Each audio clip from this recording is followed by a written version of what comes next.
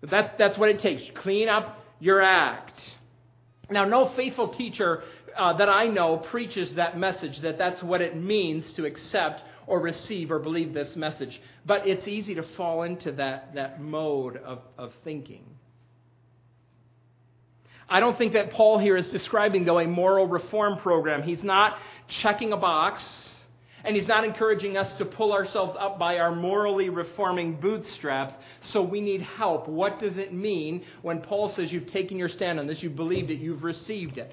For help, I want to turn back to the book of Acts, the book that we are now actually studying. So turn with me back to Acts chapter 2, if you would, please. Acts chapter 2. Again, 2 books just to the left. If you come to the book of John, you've gone too far. Go back to turn to your right.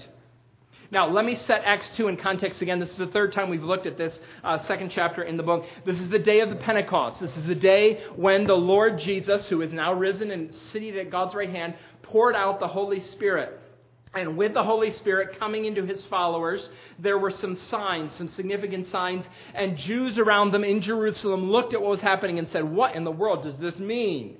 And Peter preaches this sermon. That's what we looked at last week. It's a long sermon where, well, it's actually only 3 minutes here. It was probably long, well, mine was, but Peter's was probably longer than that too, where he says, the coming of the Spirit and the signs that you see are evidence of the fact that Jesus is the Lord. Jesus is reigning at God's right hand. He's seated at God's right hand. He's raised from the dead. He's exalted in heaven. And if you're a follower of Jesus, that's good news. That's really good news. If you're, though, among those Jews in Jerusalem who participated in his crucifixion or gave approval to it, this is horrible news. After World War II, the victorious Allies engaged in a program in Germany that has the popular name denazification. That is, they wanted to remove from German society and from the German army every element of Nazi philosophy and Nazi thinking. And one of the elements of denazification that the Allies used is they exposed the German public, who many of whom were ignorant of this, to some of the horrors of the Holocaust. It happened all the way throughout the years, 1945, 1946. You can see there's documentation of this and how they did it. If you wanted to, you can find it at the United States Holocaust Museum website, or you could see it at the museum itself in D.C. There's a video of this. I could not show it to you. Well, they decide, one of the plans is there's a town near one of the concentration camps, and they invite the members of the town, residents of the town, to come and visit and tour the concentration camp. At the beginning of the video, you can see that the Germans are leaving their town. They're well-dressed. It's a beautiful sunny day, and they're smiling and they're happy as if they're going out for a picnic. And then they walk through the gates of the concentration camp.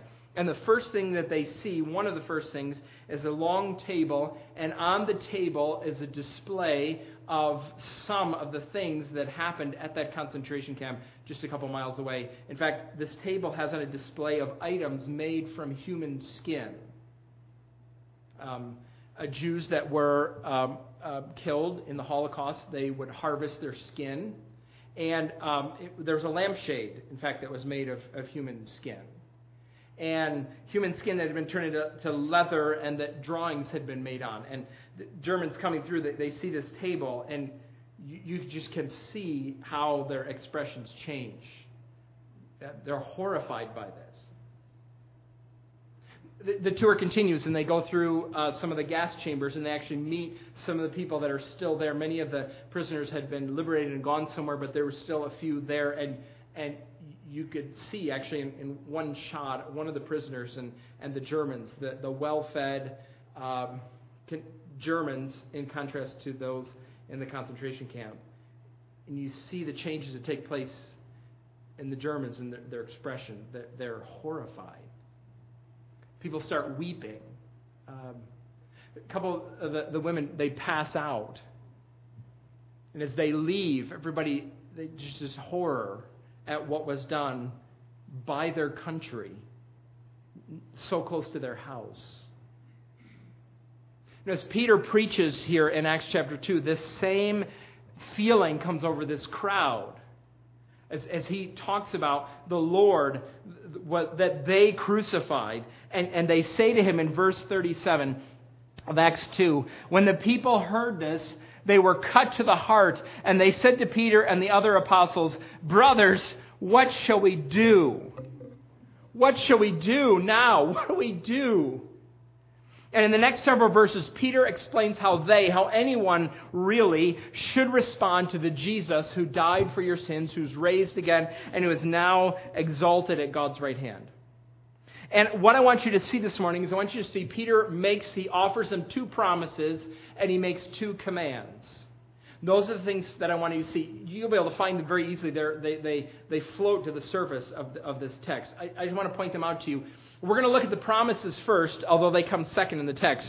So we'll look at the two promises and then the two commands. Here's the first promise. Promise number 1, the forgiveness of sins. The forgiveness of sins. Look at verse 38. The crowd says, "Brothers, what shall we do?" And Peter replied, verse 38, "Repent and be baptized every one of you in the name of Jesus Christ for the forgiveness of your sins. And you will receive the gift of the Holy Spirit. The promise is for you and your children and for all who are far off, for all whom the Lord will call." Here's a theme that's repeated over and over and over again in the Bible. The good news of the gospel focuses our attention on sin. Remember 1 Corinthians 15:3, Christ died for our sins. This is the great problem, sin and its consequences. Sin that invites the judgment of God. Look at what Isaiah 59 says. "Surely the arm of the Lord is not too short to save, nor his ear too dull to hear. But your iniquities have separated you from God. Your sins have hidden his face from you, so that he will not hear. For your hands are stained with blood, your fingers with guilt. Your lips have spoken falsely, and your tongue mutters wicked things." Sin separates us from God, and here's the great promise that the good news brings: forgiveness. Forgiveness means to alleviate or to remove a debt, to erase the rupture in a relationship. This should not surprise you, this need for forgiveness at all. Should not surprise you. Imagine that you have a friend, and every time you see this friend, she in some way manages to imply or insinuate into the discussion that you don't quite meet her standards. That she every time you see her in some way, she just has this ability to make you feel ugly, or to imply that you're clumsy, or to insinuate that you smell, or that you're stupid. Your friendship would suffer under those circumstances. In fact, it wouldn't last, I don't think. Sin at its heart communicates to God the Creator that He is not worth knowing, that He's not worth pursuing, that He's not worth obeying, that He's not worth trusting. In this context, these Jews have communicated to the God of heaven that they don't care about Him by crucifying His Son. And they are, as verse 40 says, part of a corrupt generation. Sin is the issue. We have to remember that. We have to keep that in mind. The Bible appeals to us on several different levels, doesn't it? When Jesus talks to people, He talks to them about a number of different things. In John chapter 3, He tells a very educated religious man, you must be born again. And in the midst of this, talking about this new life, he pokes and prods at this man's self-righteousness and his pomposity. In John chapter 4, he meets a woman at a well, and he doesn't talk to her about being born again. Jesus talks to her in John 4 about having living water. Oh, that sounds like good news. Living water. And she's interested in it. And then Jesus says, yeah, let's talk, though, as we consider this offer of living water, let's talk about where all the places that you've tried to go to get your thirst quenched. Let's talk for a minute about all those beds, or all those men you've invited to your bed, trying to find satisfaction. I'm offering you living water. Here, Peter's just blunt about it. You have sinned, and judgment is coming. I've heard a lot of preachers over the years and teachers call audiences to Jesus, and sometimes I think what they do falls short of this clarity about sin. Jesus did not merely die to give you joy or peace. That's the appeal we make at Christmas time. If you want peace, you need Jesus. Jesus did not die merely to prove God's love to you. That's the appeal we make at Easter. Look how much God loves you. He died for you.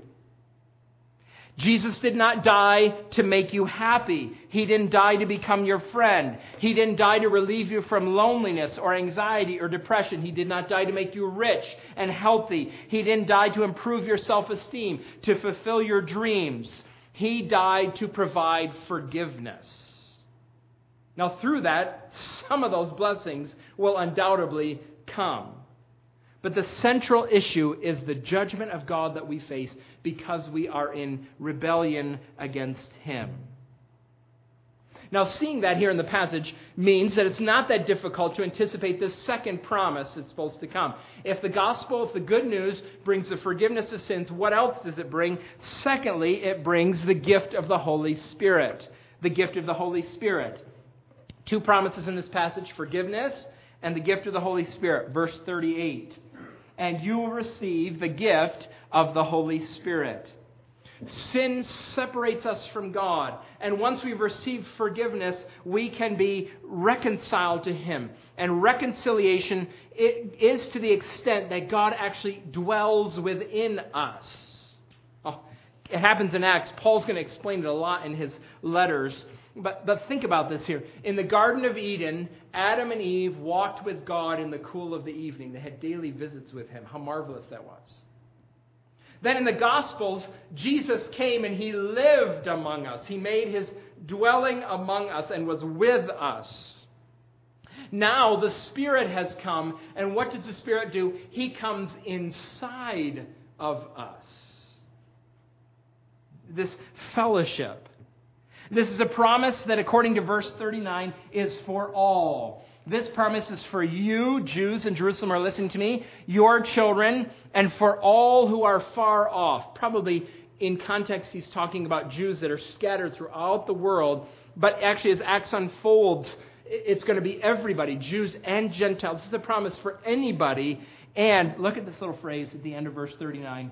For all whom the Lord will call. Now, it's a little bit off the subject. I'm going to take a little bit of a tangent for just a minute if I can. But notice here what Peter says, God calls. Acts is a book that is not shy at all about the sovereignty of God. In verse 21 of Acts 2, we looked at this last week, everyone who calls on the name of the Lord will be saved. So people call on the name of the Lord. But verse 39, God calls on people. Again, Acts is not shy about talking about the sovereignty of God. In Acts chapter 13, we're going to get there in a few years, Paul is preaching in Pisidian Antioch, and he says at the end, when he's done with his sermon, Luke says, all who were appointed to eternal life believed. Oh, that is a severe and wonderful declaration of the sovereignty of God. Sovereign grace. Acts is the most evangelistically driven book in the whole Bible, isn't it? I mean, these people they're strategizing, they're working to share the gospel with everybody. They're calling on everybody they meet to respond to the gospel. And all the way through, Luke is not shy at any point in time talking about the fact that all who were appointed to eternal life believed. Why are you a Christian? Is it because you have called on God or because God has called you? And you know the answer that I'm going to give to that question. The answer is yes. It's good to be a part of a congregation that's committed, on the one hand, to calling all people to believe, everyone, and at the same time, worshiping the God who is graciously sovereign in calling people. It's a very Acts-like church. Now, that's a bit of a tangent here. The promise is the Holy Spirit, and He is a great gift. One I fear that we take for granted often. Or it doesn't sink in how significant this promise is. So that you can see and understand this, so you remember how significant this promise is, Luke records something for us in verse 41. Look what it says here, verse 41. Those who accepted his message were baptized, and about 3,000 were added to their number that day. Look at what the Holy Spirit does. In one day, through one sermon, he transforms 3,000 people. Jesus had told the disciples, when the Spirit comes, you're going to do greater works than I do. And he was right, wasn't he? I mean, Jesus never had 3,000 converts. When Jesus died and was crucified and rose again, there were, 120 people gathered together who were faithful followers of Jesus Christ. And now the Spirit has come. 3,000 people are added to their number. There are numerical reports like this all the way through the book of Acts. They're kind of an outline of the book. Luke puts them here not because he's obsessed with numbers, but because Luke wants you to know how significant the Holy Spirit's working is. He works powerfully, effectively. Now, sometimes I hear, and I don't hear this very often, but sometimes I hear people say that they want to be a New Testament, part of a New Testament church, a place where they know everyone and that it's comfortable and small and cozy. But this is actually the original New Testament church. 3,000 people. It's not problem-free, but somehow they still manage to care for one another like the New Testament says. This is mind-boggling to me. Can we care for one another, as the Bible encourages us to, if we had 400 people in our congregation? Could we do it if we had 600 people in our congregation? If our congregation had 3,120 members, could we care for one another as the New Testament enjoins? Apparently it's not impossible. This is the Spirit at work. Now, think about this here. If the Spirit can transform 3,000 people through this one sermon, can the Spirit help you? Is Peter's promise of the gift of the Holy Spirit, is it worth it? If he can do this, can he help you withstand temptation this afternoon, this evening? If the Spirit can do this, can he actually help you cultivate patience at the end of the day with 4 children in your house who are suffering from midsummer boredom? Can he give you the courage to confront your growth group member? He shared his testimony a few months ago in your growth group, and you see some of the same patterns that he said he'd overcome back in his life. Can the Spirit give you courage to go and talk to him about that? Can he help you forgive? Is the Spirit that powerful?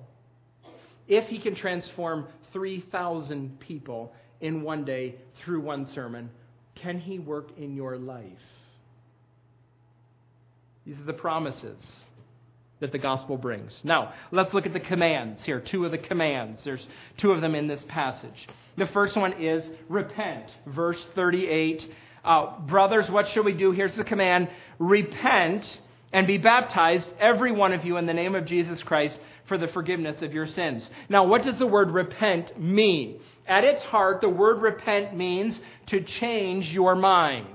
To change your mind, or perhaps more specifically, to change your attitude, to change your thinking. I chose to go to college and to school in very flat states. Well, there's hilly parts of Ohio and hilly parts of Texas, but where I was is very flat.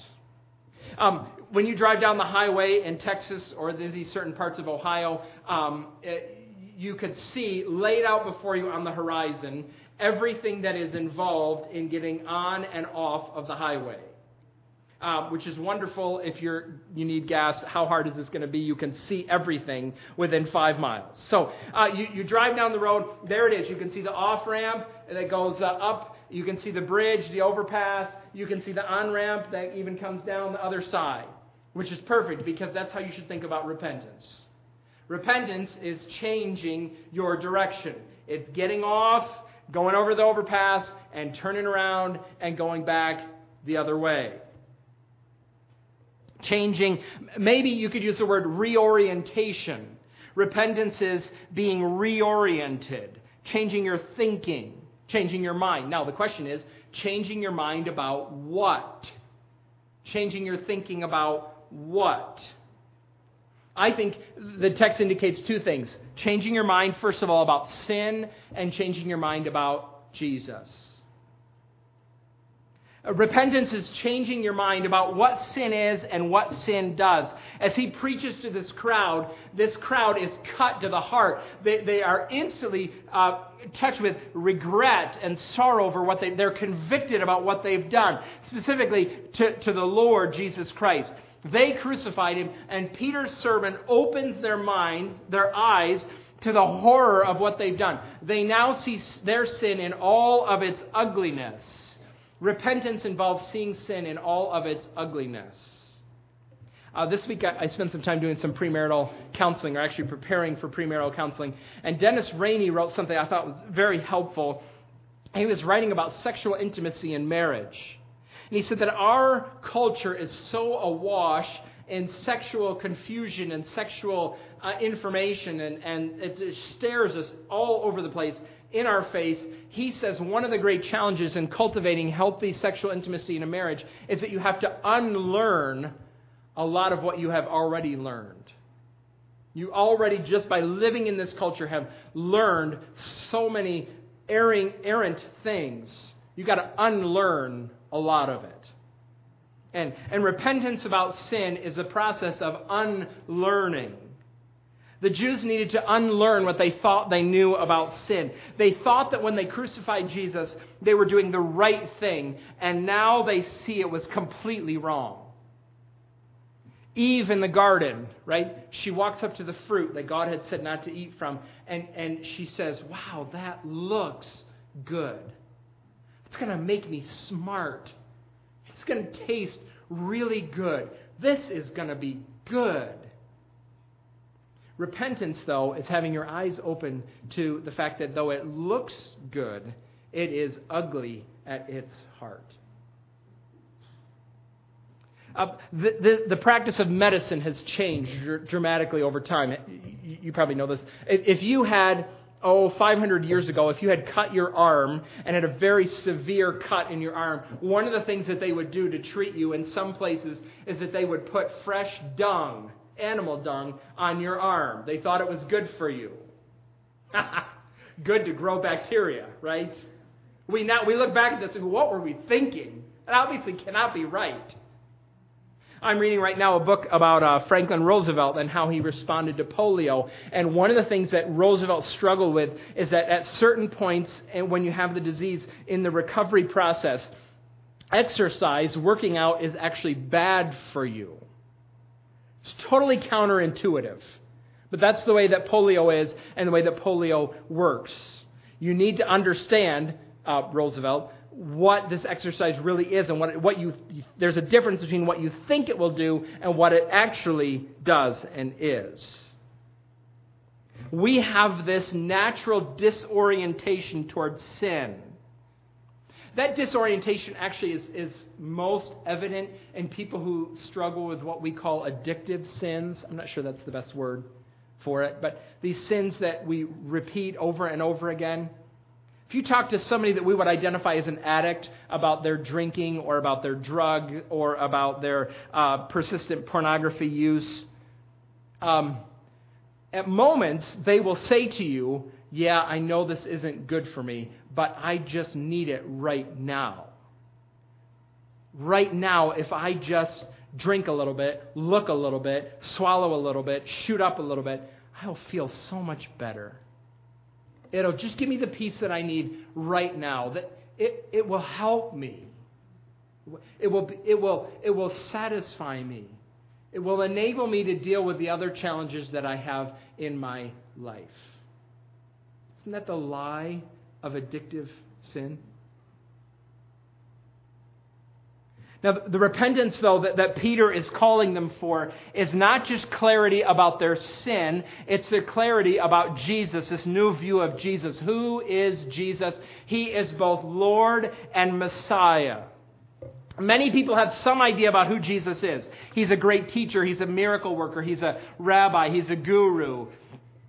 But repentance, the repentance that saves, means turning to Him as Savior.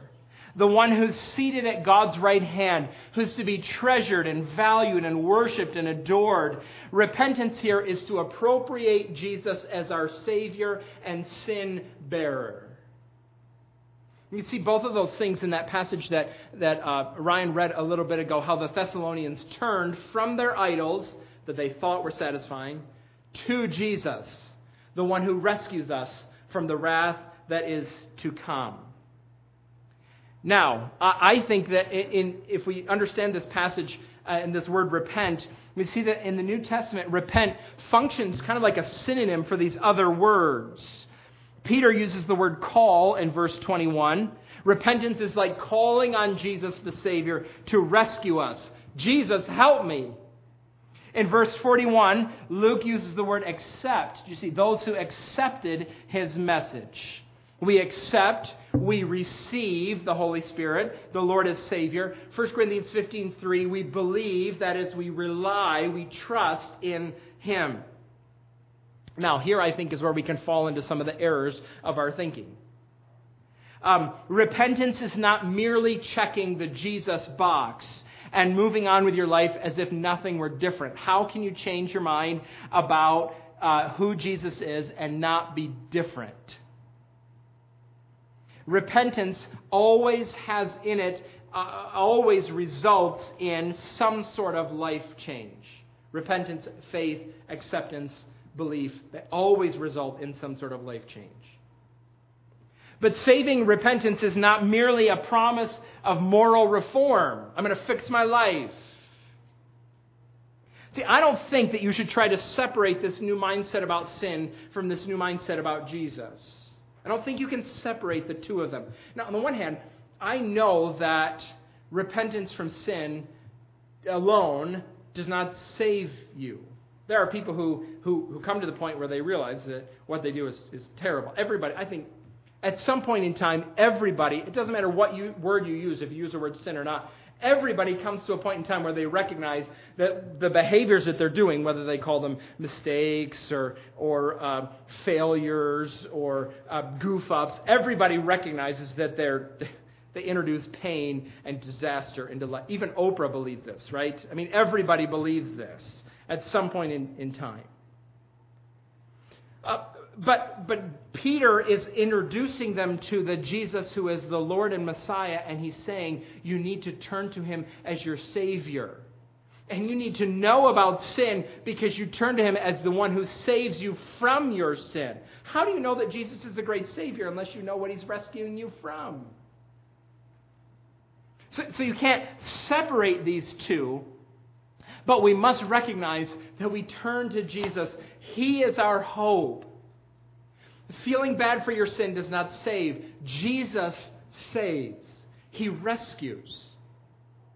And though repentance, belief, faith results in a changing life, no one will be accepted into God's presence because of their changing life. Every one of us will stand before God and say, no merit of my own, His anger to suppress. My only hope is found in Jesus' righteousness. His grace has planned it all. 'Tis mine but to believe and recognize His work of love in Christ received. For me He died, for me He lives, and everlasting light and life He freely gives. See, our hope is, my prayer for you is that this deep conviction and this confident belief that Jesus is my Savior would be the confident belief of every person who's a part of our church. Regardless of how old you are, regardless how long you've been here, every Sunday we pray that those who come, the light would turn on. For those who don't understand this, that they would come and see and say, now I understand. Christ is the one who saves. Christ is the one who paid the penalty for my sin. Christ is the one who satisfies the Father for me in my place. Every Sunday we want that to happen. That would be the day that you, whoever you are, would, whether you're a member or visitor or regular attender, someone who has not yet seen Christ as the all-sufficient Savior, would turn to Him in confident dependence, confident trust. And God promises for those who believe forgiveness of sins and the gift of the Holy Spirit. Oh, that you might turn to Him. Repent is the first command. Now, the second command here in this passage is be baptized. Be baptized. Verse 38. Repent and be baptized, every one of you, in the name of Jesus Christ. Now, John the Baptist had preached a similar message, didn't he? He had preached to repent and to be baptized. And this would have been a great challenge for these Jewish followers, Jewish hearers in Jerusalem. They understood about baptism. They practiced baptism. In fact, all around Jerusalem there were large pools where if you were going to go worship in the temple, it would be very common for you to immerse yourself in these large pools as part of the ritual of going to the temple to worship. So they'd be familiar with baptism, with immersion. But here, Peter is telling them two things. One, you've got to be baptized by somebody else. And you have to be baptized in the name of the Lord Jesus. That is, with a public acclaim of loyalty to someone else, to Him. Now, what challenges us about this verse is this relationship between baptism and the forgiveness of sins. We have this word "for" again here, don't we? Be baptized, every one of you, in the name of Jesus Christ, for the forgiveness of your sins. Now, what does that word "for" mean? Let me give you three suggestions. The first one I don't think accords with the rest of the New Testament. The other two you can believe. I'll tell you which one I prefer.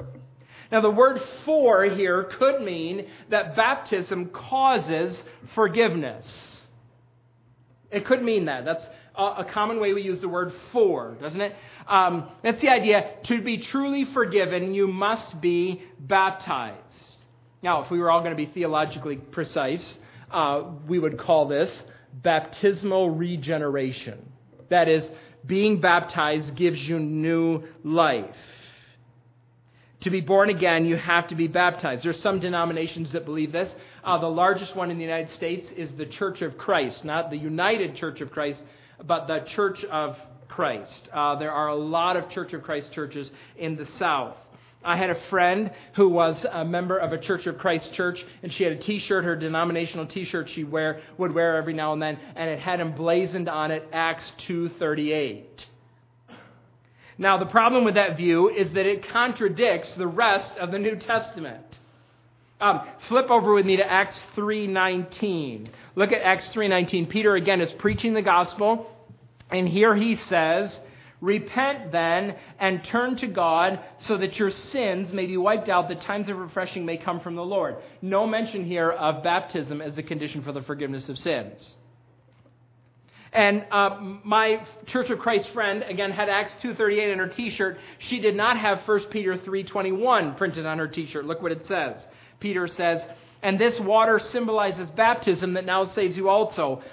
Not getting in water, not the removal of dirt from the body, but the pledge of a clear conscience toward God. Not the water. The water doesn't save you. Turning to Him, believing Him does. So I don't think we can understand the word "for" as if baptism causes forgiveness. Here's another way that we could understand this word "for." Acts 2:38 could mean that forgiveness causes baptism. Forgiveness causes baptism. Be baptized, for you have been forgiven. We use that word "for" sometimes in our culture. Let's imagine, men, that you come home from work and you have a beautiful rose. And you give it to your bride and she says, "Oh." No, like wives, you don't look at them and you say, "What did you do now?" No, that's not the appropriate response, okay? You look and you say, "Oh, they're beautiful. It's beautiful. What is this for?" And you say, "Because I love you. I brought you this rose because I love you." That's what it's for. The rose does not cause the love. The rose is because of the love. The love comes first, then the rose. And it could be that this word "for" here means that the forgiveness comes first and then the baptism. That's possible. Some of you might be most satisfied with that position. It's grammatically possible, but it's not, actually, the grammar of that is not as common in the Bible as it could be. Here's a third way to understand this passage. I'm not sure you will like it as much, but I think it's the best view. Here it is. Baptism accompanies forgiveness. Baptism accompanies the forgiveness. That is, the two of them go together. They are so closely associated that Peter links them here together without, at this point in the New Testament, thinking about their relationship or without being specific about their relationship. Peter knows the relationship between baptism and forgiveness, and I think his audience does, but in the unfolding of this story as we read, this is not the main point. Later, Peter is going to clarify. He writes in 1 Peter 3, again, baptism saves you, not the water part, but the faith. He will be theologically precise later. For now, he's just putting them together. The two of them should go together. Now, some of you might not like that ambiguity. Maybe this isn't the best illustration. Maybe not, but think about this with me. Have you ever been to with a little child at a wedding? You know, one of those little children who is at the stage of life where they ask questions about everything. I was that way until age 8. My parents never took me anywhere. So, but there you are. You're sitting through the ceremony, and there's a little child, and they turn to you and they say all the time, "What are they doing now? Why are they lighting those candles? Why are they giving rings? What are they saying? Why are they talking to each other? Why are they kissing? Is that okay in church? Can you kiss like that? I don't think so." Now, you could explain all of those details during the ceremony to this child, but that's just not the time, right? Shh, we'll talk about it later. Talk about it later. What if that child asks you when the bride and groom are actually officially married? Are they officially married when they exchange vows, because marriage is a covenant? Or not until the rings? Or maybe it's when the pastor says, "What God has joined together, let no man put asunder." Or they are not officially married until the pastor says, pronounces them husband and wife. You could answer that question if you had to, but when you're at the wedding, right, just look, just observe, just delight in it all. Vows, candles, rings, pronouncement, kissing, it's all good. Analyze it later. This is what's happening here. Repentance, baptism, forgiveness, coming of the Holy Spirit. Analyze it later. Look at the beauty of it and think about the details, the theological details of it later. I think that's what's happening here. The New Testament knows later it will describe this relationship, that baptism is the sign, the outward sign of the inward faith. Baptism itself doesn't save, but they go together, in the sense that baptism is the public announcement of the forgiveness of sins. That's why our Lord commanded it. You believe and then are baptized. It's what we do. Next week you're going to see 4 men be baptized, and they're going to give their testimony of faith and then be baptized. The New Testament knows very little of a believer who is not baptized. That would not make any sense to any of the apostles or Peter. The two go together. You believe and are baptized. There's no little gentle way that I can say this. If you're a believer and you're not baptized, you are disobeying the Lord. There's no gentle way to say that. And I'm talking about little children. I hope your little children know, and I hope they have confidence that Jesus is the Savior. That should be true of them. That's excellent. I think there are wise reasons for that child to wait to be baptized. We can talk about that at another time. But if you're an adult, if you were to walk in the church in Jerusalem and say, "Yeah, I believe, I've been believing for 3 years," and Peter says to you, "When were you baptized?" "Oh, so you've been baptized 3 years." And you would say, "Oh, no, I haven't been baptized yet." And Peter would say, "What?" Don't you know that baptism is supposed to go with forgiveness? The two of them are they accompany one another. They match. The outward sign is supposed to happen with the inward faith. Peter would say, did someone not teach you that? He would say, obviously you're not Baptist. That's what he would say. Now, recognize here what's happening. Peter is telling them that their faith in the Lord Jesus Christ, this reorienting belief, is meant to be a public affair. You're meant to go public with your faith. There are pools all around the temple. There were pools all around the temple in ancient Jerusalem. And this day, it's very possible that 3,000 people could be baptized. They would come to the public pools, and there in front of everybody, you would be baptized by one of those Galilean followers of Jesus, and you would be publicly testifying to your faith in the Lord Jesus, that you are committed to Him. It should be known. This is the natural step of going public with your faith.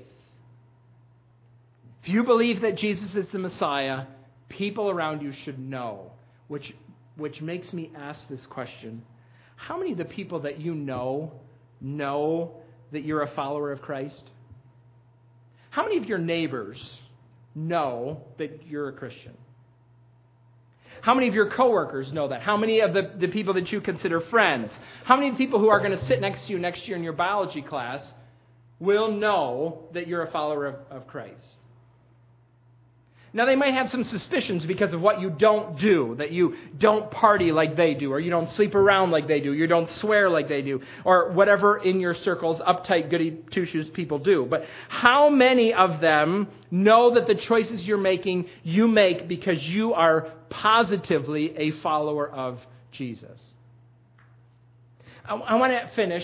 I'm almost done. I want to finish by asking you to consider something. This is a small thing in comparison to 3,000 people in one day becoming followers of Jesus. This is one very small thing. Could you this week, is there one person this week in your life that you could communicate to your hope in Jesus and the difference that it makes? Is there one person this week in your life, maybe your mechanic, or the person who cuts your hair, or your neighbor, or one of your coworkers? Could you this week make your faith public to one additional person? It sounds so small, doesn't it, in comparison to 3,000. Yet at the same time, it seems really big. Paul said, pray for me that I'll have courage and that I'll have an open door. Maybe you'll be praying that all day, all week, if you think about this. But this is what happens. Those who are followers of Jesus Christ, their faith goes public. This is why Peter invites them into the water. Faith in Jesus Christ, whom God has made both Lord and Messiah, goes public. Let's pray, shall we? Father, you have given us rich words in your book to think about and to carefully consider, and we have together thought about a lot of things. Thank you for this truth about the forgiveness of sins and the clarity that you give. You tell us the truth about our condition before you, and we're thankful. We are also thankful to you for the gift of the Holy Spirit. We confess we tend to take him for granted or ignore or not value this great gift that you have given us. Lord, I pray that you would help us to be clear when we think about what it means to turning to the Lord Jesus. He is our great Savior. We want to celebrate that and delight in that. He is our great Savior who rescues us from our ugly sin. Lord, give us clarity as we think and talk about this. And I do pray this week that you would give us all open doors and opportunities to let our faith in Christ be known. Maybe, Father, again, as I think to cousins that we'll see, or the mail carrier, somebody in the grocery store, the guy next door who's grilling this afternoon. Lord, I pray that you would open doors for us and that you would give us the courage to walk through them. It seems like such a small thing. You're seated, Lord Jesus, at God's right hand. What cause have we for fear? No, but we confess we need courage. So help us, help us. We are those who have turned to Jesus Christ. By your grace, let us make it known. We pray these things together in the name of the Lord Jesus, saying, Amen.